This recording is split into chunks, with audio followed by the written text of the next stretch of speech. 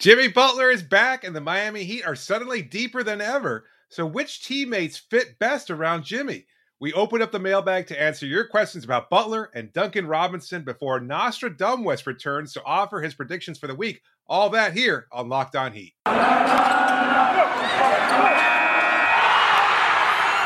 are Locked On Heat, your daily Miami Heat podcast. Part of the Locked On Podcast Network, your team every day. Hello, Heat Nation. It's a Tuesday edition of Locked On Heat, your daily podcast covering all things Miami Heat. However, you may be listening on YouTube, Odyssey, or your favorite podcast app. Thank you so much for making Locked On Heat your first listen every day. I'm David Ramil, and with me is my co-host Wes Goldberg. This episode is brought to you by Truebill. Truebill is a new app that saves you money by helping you identify and stop paying for the subscriptions you don't want or need, and can even negotiate better deals on those you want to keep. Wes, it's been a while since we've had a chance to catch up, even before the Christmas holiday. I took a day, you took a day. In the meantime, Miami keeps rolling. They keep winning. How was your Christmas holiday? It was great. Got to spend some time with the family. I'm still at my parents' house, as people could see on YouTube. Not at the usual studio. No flamingos today, but excited to talk about some Heat basketball because, like you said, they keep it going. They've won 3 straight in a row now. You and I have handled the last 2 pods solo. We're back here. Yeah. Who feeds the flamingo while you're away? Oh my God, I don't even know. I should have thought. I didn't even think about that. I hope they're alive when I get back. Wow, that is not good flamingo ownership there. Can I tell you a true story? Yes. I was in charge of taking care of a cat one time. I was cat sitting, and I don't know where this is going. And I think it was like for 4 days, and by day 2.5, the cat was just following me around and just meowing, and I was like, this cat gets like really attached to people like really quick. That's like weird for a cat, you know. It turns out that I had just forgotten to feed it for 2 days, and it was literally just begging for food. I was doing all the other stuff, like cleaning up a litter box and everything. Literally just forgot to feed it for 2 days. That's okay. I've got the inverse story of that. My cat, or my wife's cat, I should say, was being watched over by a family friend, and we had left one of those serving bowls where they can just kind of feed themselves after a while. Well, she ate all that because she is rotund, let's put it that way. And she kept meowing at him. He's like, well, they didn't leave him any food, these bastards. Turns out she had just eaten all of her food and was begging for more. So she got about the equivalent of a week's worth of food within 3 days. So not great. Anyway, let's move on. That's how I feel. That's how I feel after Christmas, by the way. Well, we do have some good questions that have been sent in. So let's start off with this one, who comes in from TJ. TJ writes to us via email. He says, hey guys, love the show. Just read this piece at The Ringer about what is the right team for LeBron James, and was wondering, what's the best team to build around Jimmy Butler? That's a great question. Have not, full disclosure, read the piece over at The Ringer by our good friend Rob Mahoney. However, I always refer back to a piece that you wrote years ago. To me, it really was a paradigm shift for me, because something that you explored in that piece was how difficult it was for, I believe, Kyle Korver was the focus of that piece, although it kind of extrapolates out to other players as well. The difficulty of playing alongside LeBron James. A LeBron team is a LeBron-centric team. He is the sun in the center of that particular universe. That's just the way it works out. And so everybody kind of needs to figure out their role there. I remember talking to Channing Frye when he was first traded from the Orlando Magic to Cleveland. And I asked him, I said, what's different about your role there? He says, just give the ball to LeBron and get the fuck out of the way. That was basically how I explained it. And I think kind of that serves like as a template for everybody else. And I think the basis of Rob's piece for The Ringer, which everybody should go check out because Rob's a fantastic writer and, again, a friend of the show. But it's not easy to field the right team about LeBron James. You have to have the right players. So now, well, actually, to this Rob's story, I read it at The Ringer. I read everything that Rob writes, because, like you said, he's awesome and he gives great perspective on the NBA and thinks about things in a very interesting and insightful way. And his point is that it's not whether or not it's hard or easy to play with LeBron. It's just that 20 years in the NBA, just about, with LeBron, you should know, if you're a front office, how to build around this guy. He's been to 8 straight finals. He's been all these things. It's like, okay, the blueprint has pretty much been laid out there and rewritten and rewritten and rewritten. And for some reason, the Lakers just keep seeing this blueprint that has been proven by Miami and Cleveland twice. And it's like, we got a better idea. Yeah, we're going to do something different. Yeah, and so and how Russell Westbrook being paired with LeBron James sort of just crumples up the blueprint altogether. It just makes, because usually playing next to LeBron is relatively easy if you're a decent shooter, right? He's going to get to the lane, he's going to spray out, and you're going to have open threes like Kyle Korver had, and I talked about in my piece. But in this instance with Russell Westbrook, it's not a great fit. To relate it to the Miami Heat, what is the best way to build around Jimmy Butler, who is their best player, at least for now? And I think for the foreseeable future, and I think, by the way, this is a question every team, if you have a franchise player, as the Lakers do with LeBron, as the Heat do with Jimmy Butler, and a few other teams obviously around the league, you need to ask yourself, what is the best way to build around that player? And it might not necessarily be go get the best available player, as the Lakers did with Russell Westbrook, right? You can make a very good argument that maybe you go get Buddy Hield instead if you're Lakers, even though I don't think anybody would argue Hield is a better player than Russell Westbrook. Everybody understands that he's a better fit next to LeBron. Have the Heat done that with Jimmy Butler? I think they have. I look at this team, at least from a defensive standpoint, I think the fact that they've upgraded at the point guard and at the 4 position, or at least tried to reproduce, as we have often said on this show, what they had that was so successful during their bubble run, which was Jay Crowder, a versatile 4 that can stretch the floor in PJ Tucker. I think that gives this team a really good defensive presence. Offensively, I think they've also done a really good job. The only caveat with that, unfortunately, is the other all-star on this team, which is Bam Adebayo. As good a playmaker as he is, as good as he is at attacking the rim, etc., the fact that he's not a shooter kind of closes the lane a little bit, because Jimmy, much like LeBron, is very good at getting to the rim, very good at spraying the ball out to perimeter shooters. Unfortunately for Jimmy, he's not as good a perimeter shooter, so he only does most of his attacking in the basket. He's only scoring from attacking the basket, the mid-range jumper, etc. That's where Bam is most effective as well. So you've got 2 players kind of filling that same space, and that's where things get a little bit dicey. So ideally, I think this team would be perfect with Jimmy Butler on the floor if they had a Bam Adebayo that could stretch the floor out as well as, say, Chris Bosh when he was with Miami and LeBron James. Yeah, and this is, by the way, why people keep asking Eric Spoelstra and Bam Adebayo about his three-point shooting. It is painfully obvious. And, again, going back to LeBron here, the way to build around Jimmy Butler is very similar. They're very, very similar players. I also think about the way they built around James Harden in Houston. It's a very similar thing. You do want to clear the lane for guys like James Harden, who is so adept at getting to – I mean, you could argue that James Harden and LeBron James and Jimmy Butler are the 3 guys who are best at getting to the free throw line in the league. And then maybe somewhat legitimately. Giannis is, that's a good point. Those guys and they're all very similar in that they want to do most of their work in the paint. Even even James Harden really does want to do most of his work in the paint. But with Jimmy Butler, you do just need to space the floor for him. And the Heat, as we've seen right now, obviously getting a guy like Duncan Robinson and developing him, the development of Max Strus, getting Gabe Vincent, Caleb Martin developing on that 3-point shot, all these guys playing around him. I think going forward for the Heat, do you consider staggering Bam Adebayo and Jimmy Butler a little bit more? Because at the start of the year, they were staggering Kyle Lowry and Jimmy Butler in order to make sure that there was a ball handler on the floor at all times. But with Tyler Hero doing what he's been doing, you've got and Gabe Vincent even kind of developing as a playmaker. He's not to that level yet, but he's developing.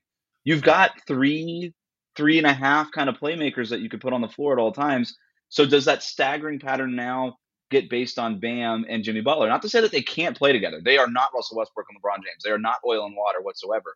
There's enough basketball IQ there where they figure it out. But they're both really good at playmaking from the mid post. They're really good at getting to the basket, forcing the defense in so that they can spray out and play make for shooters. I wonder if maybe that's a direction they go in once Spo gets everybody healthy. Well, even thinking about it and using this big 3 comparison a little bit, I know, of course, it's not a perfect analogy. What was it that made Dwayne so effective during the last 3 years of their pairing together is his off-ball movement. And I wonder whether or not that's the next evolution for either Jimmy or for Bam. I can just imagine Bam kind of occupying that same baseline space that Udonis used to occupy, that Dwayne used to when LeBron was working. Let Jimmy operate from the top of the floor. Just let him control and then either drive or shoot or do something to that effect. And then in the meantime, you've got Bam kind of lingering around the baseline, off-ball cutting as Jimmy drives to the rim and maybe draws a double team. And all of a sudden, you've got a wide-open Bam under the floor. Bam isn't the biggest player. He's explosive, but obviously because of his size limitations, he's not going to be able to just sky over players. He does a pretty good job, of course. But I think if he can operate in that kind of space, all of a sudden you're going to have that baseline wide open for him. I wonder if that's the next evolution for Bam in order just to play him off a guy like Jimmy. Of course, as we've talked about so many times, Bam, his ability to shoot the three would be even better, I think. Again, a la Chris Bosh. Yeah, I mean, I think you're going to – none of them I don't think you'll see in such a defined role as those big three Heat were, just because LeBron is such a dominating presence. But they could toggle between those different roles, right? Like Jimmy Butler is an awesome cutter. Bam Adebayo is a great playmaker from the top of the key. He could play that LeBron role while Jimmy Butler is playing the Dwayne Wade role and cutting. Kyle Lowry could be playing the Dwayne role. Kyle Lowry could be playing the LeBron role, bringing the ball up and getting guys involved. I mean, you could see these three guys toggling. And again, this is not a situation like this team, this Heat team. I think the pieces really fit together. And to go back to the original question here, I do think that the Heat have done a good job building around their ace, Jimmy Butler. And what's interesting and unique about it is that Jimmy Butler, being at his age right now, is not going to be the best player, the franchise cornerstone forever. Eventually, you think that's going to probably be Bam Adebayo, even though Tyler Hero might have something to say about it in a couple of years. But if you're building around Jimmy Butler and eventually planning on Jimmy handing the baton to Bam, it's the same kind of construction. You want to build around Jimmy, you want to build around Bam. So I think everything will transition quite nicely. Maybe I should have brought this up sooner, but if you had to pick a center that would fit best around Jimmy, I wonder if it's a guy like, say, Joel Embiid, perhaps. Would you trade Bam Adebayo for Joel Embiid? And forget about the numbers, forget about the right package, etc. Would you make that trade just so it could be the better team to build around Jimmy Butler? I wouldn't, and I know people are going to call me crazy, but I would also just say I don't want to do it. I don't want to do it. No, I do think that there's some equity involved in what it is that you've got going on with Bam and Jimmy. By the way, Jimmy Butler has played with Joel Embiid. Jimmy Butler has played with Karl Anthony Towns. You could argue that the centers he's already played with are better fits on paper. I do think there's something to be said about basketball IQ and the sort of players that Jimmy wants to be surrounded by in that locker room. He wants to be around guys like Kyle, like Bam, like Tyler Hero, like Duncan Robinson, like all these developmental scrappy guys like Jimmy Butler once was, right? He was a second-round pick. This is the kind of team Jimmy wants to be around. Nothing against Joel. He obviously got along really well with Joel Embiid. Joel Embiid was not the problem in Philadelphia.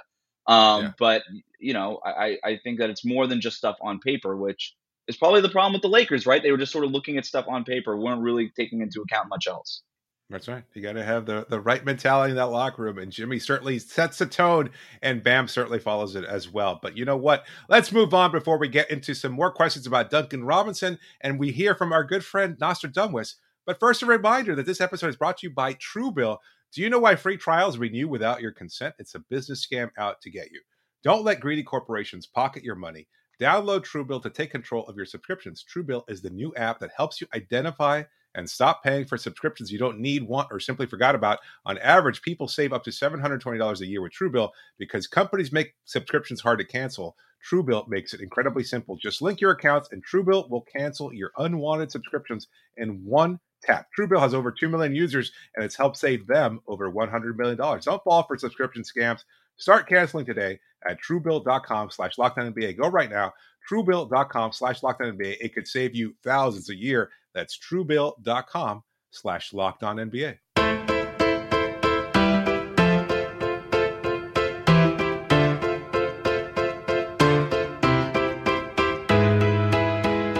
Thanks to all of you for making Locked On Heat your first listen every day. Now you can continue to support us by making sure to subscribe to the show on YouTube or wherever you get podcasts. We're moving on with our pseudo-mailbag edition of Locked On Heat before we hear back from Nostradamus in the next segment.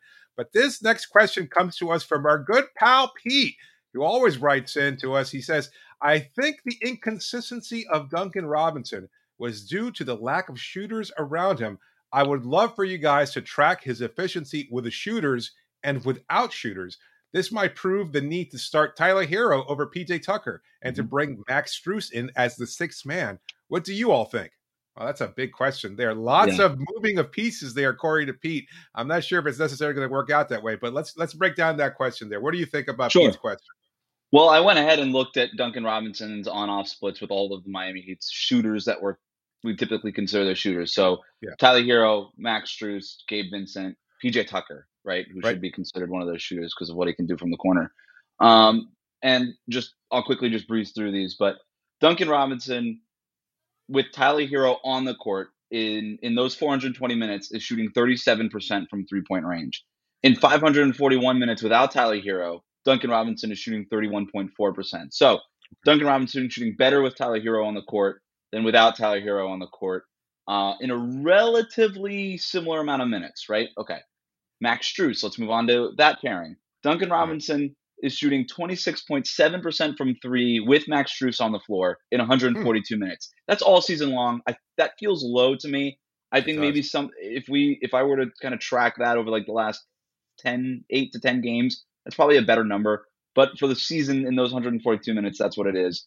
And then Duncan Robinson in the 819 minutes, substantially more without Max Strus on the floor. He's shooting 35%. So much better without Max Strus, which I found surprising. But again, I think that might be different if you look at the last 8 to 10 games. With Gabe Vincent on the floor, Duncan Robinson is shooting 33% from three in 254 minutes, 34% from three in 707 minutes, a lot more minutes without. Relatively, again, we're talking about a very small portion, so we're going to call that neutral. And then with PJ Tucker on the floor in 689 minutes, 32.2% from three-point range. And then in 272 minutes without PJ Tucker on the floor, 37.7% from three-point range, which I found surprising just because of how many screens PJ Tucker will set for Duncan Robinson. He is so he makes it a priority to get Duncan Robinson open three-point shots. Again, so many of Duncan Robinson's minutes were aligned with PJ Tucker, particularly early in the season during that shooting slump that there is no reason for, that I think that sunk that number a little bit more. But I will say this, overall, Duncan Robinson, of all those four guys, only shooting better with Tyler Hero on the court. Not with Strus, not with Vincent, not with Tucker. Again, there's a lot of noise in those numbers, but it was just interesting to explore some of those figures. And that hasn't been the case. Like I've made a point for the last couple of seasons when you were not on the show, that I've always found that there might have been a slight conflict, that Tyler, because of his playmaking, no, not necessarily his playmaking, because of his shot creation, specifically for himself, he's looking to handle the ball. He gets to his spot, his space in the mid range. He unloads that shot. He's not always looking for perimeter shooters, and so there always looked like there might have been a little bit conflict there between him and Duncan. Not off the court necessarily, not because of personality or anything like that. Just the way they play together might not necessarily have been a great fit. But what you just pointed out was that maybe Tyler is making some improvements as a playmaker there. But to Pete's original question, it just, I guess everybody thinks, you have more shooters on the floor, you're going to get better open looks, but that's not necessarily the case. You still need somebody like Bam to command attention in the low post, or Jimmy to drive the lane, draw a double team, and then maybe get those open looks for you out in the perimeter. That's why all the other players are shooting as well too. So is there any kind of, can you extrapolate anything from those noisy numbers, as you pointed out, other than just, he plays better or he shoots better, slightly better with Tyler on the floor? Is it not a great lineup to have multiple shooters on the floor? Because we saw in their recent win against, was it Detroit, where they had Max starting and they played well together. In fact, they were both looking for each other out in the perimeter. Like Max would drive the lane, kick it out to Duncan, and vice versa. So I don't know what to read into those numbers, if anything. Yeah, it's hard, right? And ultimately what this question is trying to do is trying to figure out why Duncan Robinson had been slumping so much of the season. We got to start getting away from the slump storyline a little bit, because Duncan Robinson over the last 10 to 12 games has been really good. I mean, shooting like 38% from three in that time. It's just when Duncan Robinson is not shooting well, it is so loud. Like Duncan Robinson's nights where he's not shooting well, it's like 0 for 6 from 3-point range. But when he is shooting well, he's right about at his career averages. So obviously you got to fix some of that. But trying to make sense of why that is, it doesn't come down to lineups, it doesn't come on any of this. But I'll tell you this, the eye test bears it out. And by the way, the trends in the NBA bear this out over the last several years. The more shooters you have on the floor, the better you are. And you want a guy like Jimmy and Bam and Kyle who could drive the paint, put pressure on the rim, and spray out the shooters, which is how the Heat have been doing what they're doing even without Jimmy and Bam. They're doing it with Kyle. They're doing it with Tyler Hero as well, and getting out to shooters. The more shooters you have on the floor, the harder it is for defenses to close out on one guy. A defense can't put all of their attention on, hey, let's make sure our center is in place to stop the drive, stop dribble drive penetration, and then all of our perimeter guys could sort of pay attention to Duncan Robinson. When you also have Hero out there, Strus out there, Vincent out there, Tucker out there, that's a lot of guys that defense has to pay attention to. You can't put all the perimeter attention on Duncan Robinson. So I do think getting more of those guys, kind of back to the first thing that we were talking about at the top of the show, David, the more shooters you could put around guys like Jimmy and Bam and Kyle, the better off I think everybody will be. And I think the silver lining to all these injuries is finding out that indeed you have with Max Strus, Gabe Vincent, and Caleb Martin, who I didn't even include in this just because I don't think he's really respected that way yet by opponents. I don't think he's considered a shooter, you know what I mean? The way that Strus is. You got all these guys that you could put on the floor with your shot creators. I think you've now discovered that you have that if you're the Heat.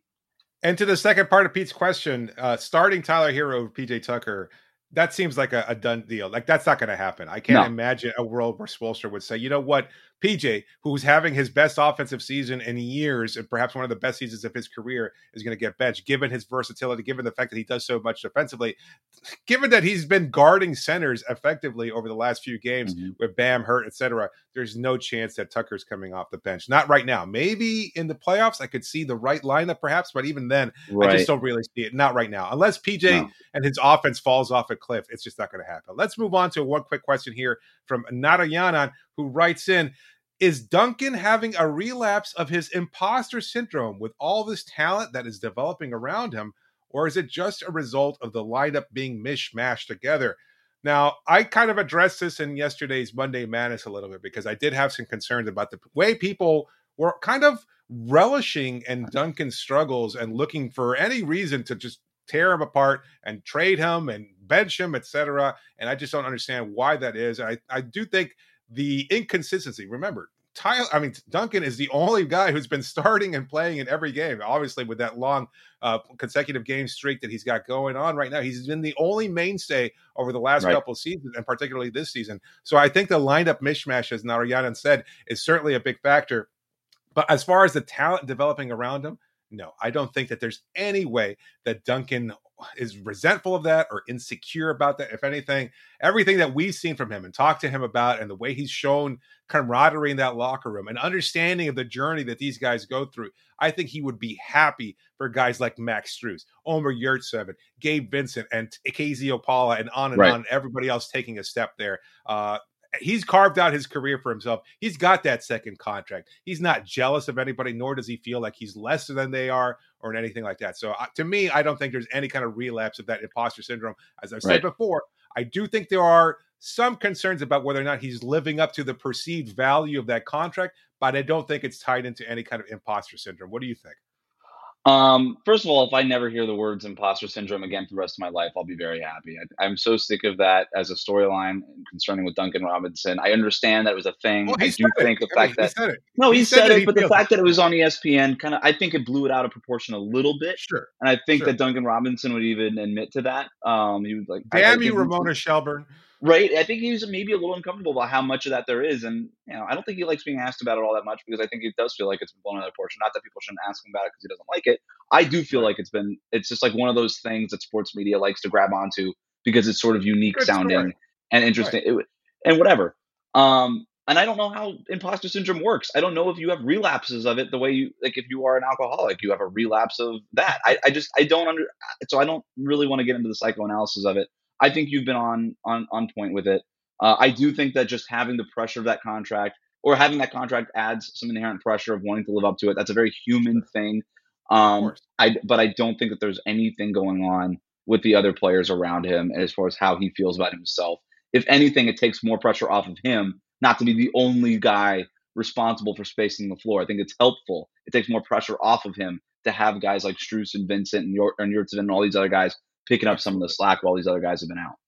All right. We've got one more question. This one comes in from Jordan. He says, Nostradamus, I need a prediction. Miami has about 50 games left after tonight. How many wins do you and David think Miami can realistically get for the rest of the season? Well, you know what, Jordan? We'll answer that in the next segment when Nostradamus offers the rest of his predictions on this week's schedule. But first, just a reminder that BetOnline is a sponsor of this show. BetOnline, they've got you covered this holiday season with more props, odds, and lines than ever before as football continues its march through the College Bowl season and the pro football playoffs. Right now, we're recording this on a Monday afternoon, just hours before the Miami Dolphins take on the New Orleans Saints and their march to the playoffs. We'll see what happens. BetOnline remains your number one spot for all the sports action this season. Head to the website or use your mobile device to sign up today and receive your 50% welcome bonus on your first deposit. Just use our promo code Locked On to receive your bonus from basketball, football, NHL, boxing to your favorite Vegas casino games.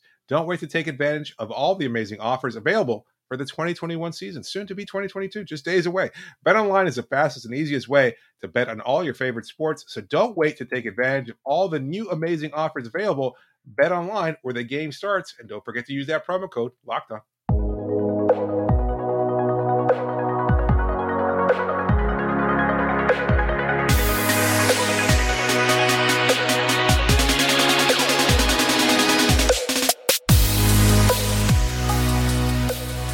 Festive spirit. Look at that. Nostradamus changing it up. I love it. So I am at, like I said, my parents' house right now. I'm out of town, so I did not bring my usual hat with me, but I did find this in a closet somewhere. So we got a little court jester hat going on here. Thanks to all who have subscribed already to the YouTube channel at Locked On Heat. If you want to get our shows hours earlier than they post in your podcast feed, make sure to subscribe to get alerted and turn those alerts on for when those episodes go live over on the YouTube channel. It is time to make our weekly predictions about the Miami Heat. But first, before we do that, a quick review of how Nostradamus fared last week. Tuesday, December 21st, against the Pacers, the prediction was that the Heat would hold Domantas Sabonis, who was averaging to that point 21 points and 11 rebounds in the month of December, to under 20 points. Nostradamus was, of course, correct. They held Domantas Sabonis to, I believe, 11 points or something like that. It was certainly under 21 points. In front of his dad. In front of his dad, of all people. That made it very sweet. Against Detroit on Thursday, Nostradamus predicted that Kyle Lowry would have 3 or more steals in the game. He had just 1, so that was not a correct prediction.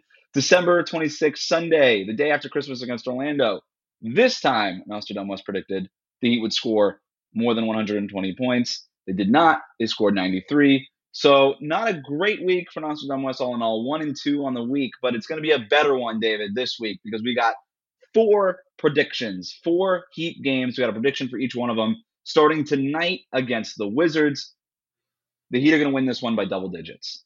Okay. They're going to finish this homestand 4-0. That's a Nostradamus prediction. Why? Miami over the last 5 games, 9th in offensive rating in the NBA, 4th in defensive rating, 4th in overall net rating. Meanwhile, the Wizards, 21st in offensive rating, 26th in defensive rating, 26th in net rating. To the sum of it, David, Washington stinks. The Miami Heat have been playing really good. I think they're going to win this game. I believe they're going to be a 6.5 or a 7.5 point favorite at home to finish this homestand. I think they win by double digits. Wow, I love it. I remember when the Washington Wizards were above the Heat in the Eastern Conference standings, and somehow Miami has lost half their roster either to injury or COVID or both. And yet Miami's still right there neck and neck with the very top teams in the Eastern Conference. The Wizards now just a half game above 500 there. You know what? I love your prediction, and I'm a believer 100%. I think they're going to win big in Miami just to get a nice win before they go on a brutal 7-game road trip. And it starts Wednesday at San Antonio. The Spurs lead the league in points in the paint. Miami allows the fewest points in the paint in the league over the last 10 games, okay? So the prediction here is that matchup, what the Spurs could do in the paint, what Miami can prevent in the paint, is going to determine the winner.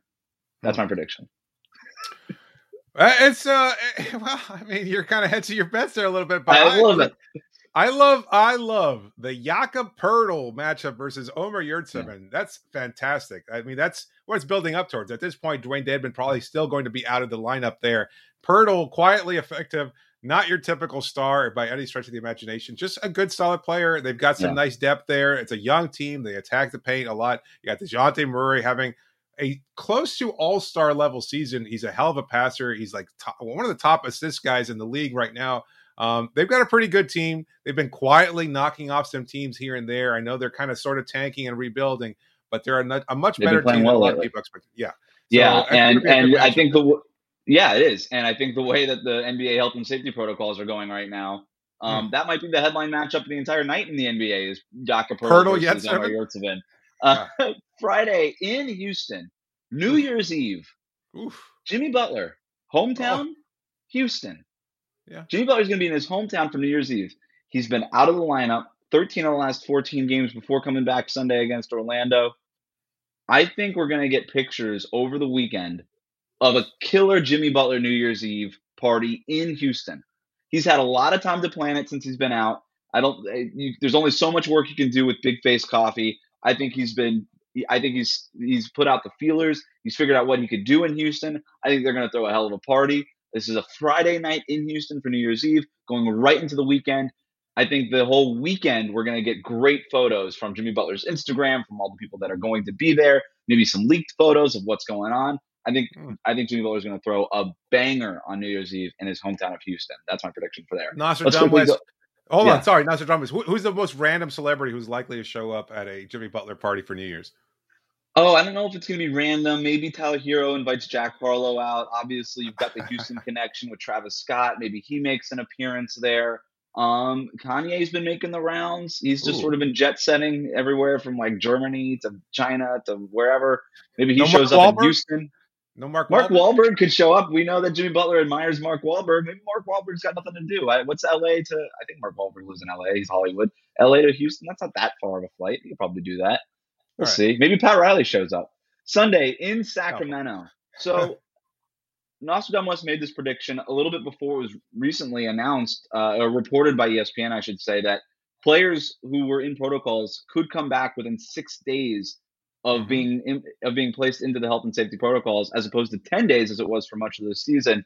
That matters for Kyle Lowry, right? Who, if he were going to spend the full 10 days in health and safety protocols, would miss about 6 games for Miami.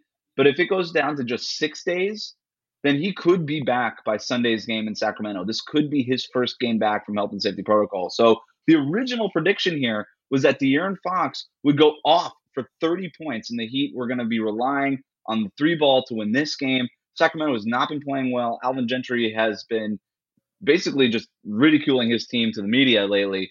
But this seems like a game where the Heat could get caught looking ahead to the second night of a back-to-back in San Francisco to play the Warriors. There's a lot of frustration potential here. If Kyle Lowry is available, I think he stifles a little bit of what De'Aaron Fox could do. De'Aaron Fox, a notorious Heat killer. If he goes off for 30 points, I don't feel great about this game, if I'm being honest, for the Heat. But with Kyle Lowry coming back, that obviously would improve Miami's chances. So we'll have to wait and see if Kyle Lowry is indeed available. But there are a lot of frustration potential here for Heat fans. Yeah, I agree. But look, Kyle needs that rest. We talked about his increased minutes load over the last few games before he entered health and safety protocols. I think he's going to bounce back well. Hopefully, if he does, in fact, travel with the team. I'm sure he will at this point because they're going to be on the road for such a long time that he's likely to travel with the group. But anyway, let's wrap up the show with Jordan's original question that we asked in the last segment about the number of games left and how many Miami will win. As of this point, they've played 34 games. That means they've got 48 games left in the schedule unless there's a strange hiatus taking place. My prediction, not that anybody's asked, is that they could go 28-20. I think that's pretty realistic. I think that hovers right around 49 wins for this team, which is more or less where we see this group playing out. It's going to be tough as they're getting everybody healthy, assuming that other players aren't injured, how they incorporate them back into the lineup. But they still find a way to win no matter who is in and out of the lineup, and I think that'll remain consistent there. Yeah. Out of the 48 games left, how many do you see them winning? Yeah, so they're on track to win 50 games this year. So I like your number at 49. That sounds about right to me. They won, 40 games last year, so that's a nice little bump if we're talking about 9 or 10 wins ahead. Yep. And that's going to matter, I think. Look, the only 2 teams last year in the East only 2 teams in the entire NBA won 50 or more games, and that was the Suns and the Jazz, who are the 2 best records in the league. The 49 wins won the East last year, right? So I think, but I think that there could be as much as 3 or 4 teams that win 50 plus games, because it's not just Milwaukee and Brooklyn who are on pace to win much more than 50 games, but you got Chicago and Cleveland. They fall off? Right. I would think at some point they do, but Cleveland's played a really tough schedule. They're hanging in there. They've been hit with health and safety protocol stuff lately. Chicago, we'll see. They don't have a lot of depth, but they seem like a team that could be ripe for a trade deadline move. So that could give them a little boost in the second half of the year. But I do think that there's going to be motivation for the Heat to finish the year and try to get one of these top 4 seeds in the East, which is why I bring this up. And I think they could be kind of, they're not going to be letting up, I don't think, in the last few weeks of the year, which is why I think they win probably around 50 games. That's what I think. Yeah, I could see 30-18 over the next 48 games. I think that's another, this is a really good team. They're going to have some struggles here and there just because of the nature of COVID and the way the season is shaped out. But overall, it's been a pretty good year. The hardest part of the schedule is behind them. Let's hope so. Yeah. I mean, although from a strength of schedule standpoint, this 7-game road trip, once you get past this, it gets a little bit easier, and you start these home games start to kind of bunch up a little bit more. Yeah. Well, let's wrap up today's show. And again, we'll be back tomorrow for a recap of that game against the Washington Wizards. A double-digit victory as predicted by Nostradamus. So make sure to tune in and see if whether or not he predicted that correctly. Just a reminder that you can always reach us via email at lockedonheat@gmail.com or via Twitter. Use the hashtag AskLHeat. Please be sure to subscribe to the show again and leave a review. Thanks so much for making Locked On Heat your first listen every day. Make sure you also check out Locked On Bets, your daily one-stop shop for all your gambling needs. This is David Ramil signing off for now. Thank you so much for joining me, Wes. Wrap it up, B.